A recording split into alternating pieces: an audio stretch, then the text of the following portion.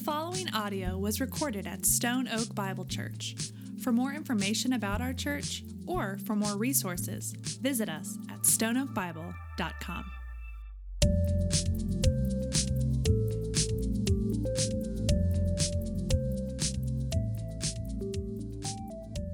If you're new with us, or if you're a guest or a visitor, you kind of came on a fun week. Thank you for being here.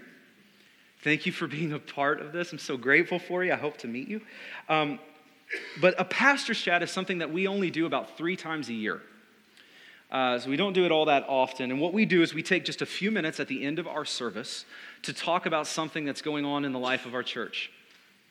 And so that's what I want to do. If you're a guest or a visitor, you get an inside scoop. How's that?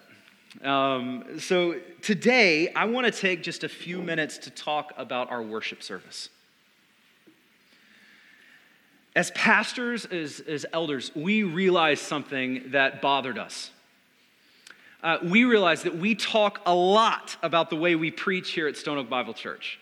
I mean, we really do. We talk a lot about it. Like, we talk a lot about our belief that God's word is our ultimate authority, so we preach through it. We love expository preaching here. We love it. You also know that we believe in hearing multiple voices preach because it's not about me or any person or pastor or communication style. It's about God's word. And so if you've been here for any amount of time, hopefully you've seen that. The way we preach is intentional, in other words. Well, what we realize is although that might be clear, although we might talk about that all the time, we have not talked about the intentionality of our entire worship service from start to finish. So I want to take a few moments before we close to talk about the why behind what we do. The why behind what we do. And I want to let you guys know about what we're looking to grow in as we go into 2018, and in the ways we're looking to grow. So, as you think about this, I want to ask you a question. It might sound dumb, but play with me. Why do you come to church? Why did you come to church? Why is coming to a church gathering like this important? I'm not talking about your community groups. Those are great. But what I'm talking about here is our weekly worship gathering, what we're doing right now. Think about it. You can go online and in the privacy of your own home and in the comfort of your warm blanket, download some of the most incredible sermons to ever be preached and just get filled on the couch, right? You can go, if you have Spotify, you should, not that I'm selling it, but free music. You could create a Spotify playlist that has some of the best worship music. So right there, in the comfort of your own home, or in the privacy of your own car, you can just be singing to Jesus and learning about Jesus and growing. If the church is nothing more than a place for you to come and to consume a message and music, then we have a problem, because you don't need to come here for that. So let me ask you again, why did you come to church this morning? Why did you come to church this morning? Church, not only is a gathering like this commanded for us in Scripture, I mean, that's really important. Hear me. What we do when the church gathers, when we come together as the church family, collectively, corporately, what we do when we come together, you cannot replace at home. In fact, what happens when we gather, you can't replicate that, period. I want to look at the elements of our worship services together. And I want to look at the things that we do when we gather.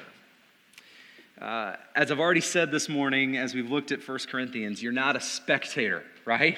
So just know going into this that every aspect, in every aspect of our gathering that we're going to look at here in a few moments, you are a participant.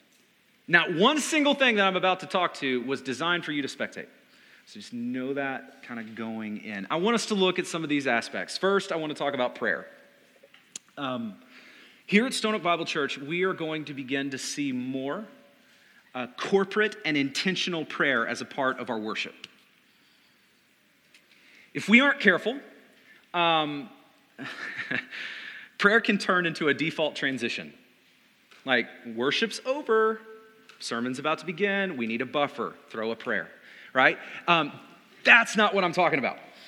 That's not what I'm talking about. What I'm referring to here is intentional prayer as an intentional act of our worship together.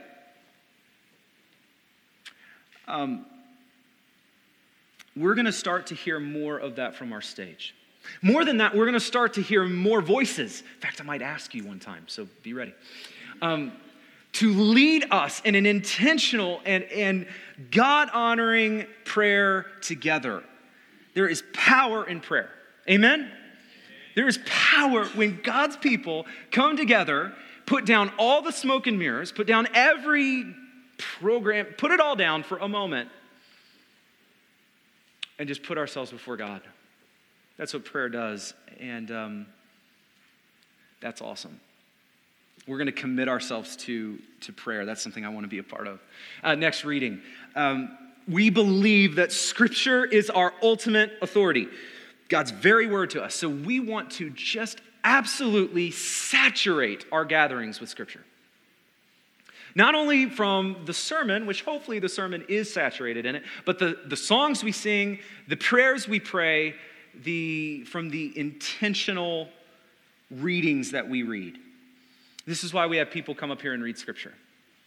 Think of how simple this is. Oh, think about how simple this is. There's nothing more simple than opening God's Word and just trusting it and believing that He's going to speak through it. That's awesome. So we're going to read together. The next one I want to talk about is singing. This is one of the most divisive elements in any church. Every person who walks through this door, and I'm talking about you, comes into this door with some certain expectations and preferences as to what should happen when the church sings together. And there's nothing wrong with your preferences. But hear me, for a moment, I want to talk about something deeper than that. I want to talk about the why. Why on earth do we sing together with karaoke screen behind us? Why? Why do we do this? We are not here for your entertainment. We are not here to perform for you. We are here to proclaim the truth of God through song. Here is what I love about a singing church. I don't know if you've ever thought about this.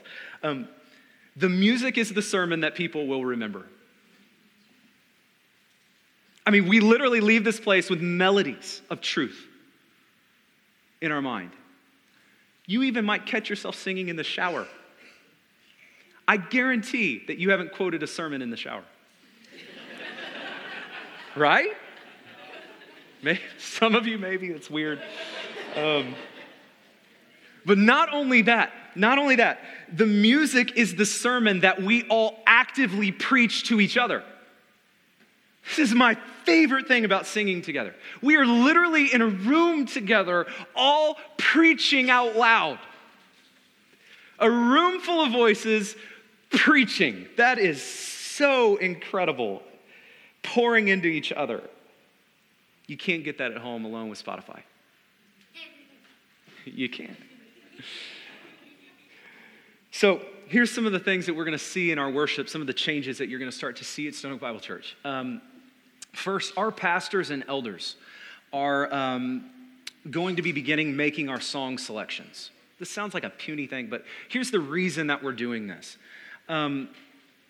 It's our goal that our entire service, from start to finish, all of it, from singing, reading, praying, preaching, all of it, that it will all preach and proclaim a unified message and that we are not compartmentalized anymore.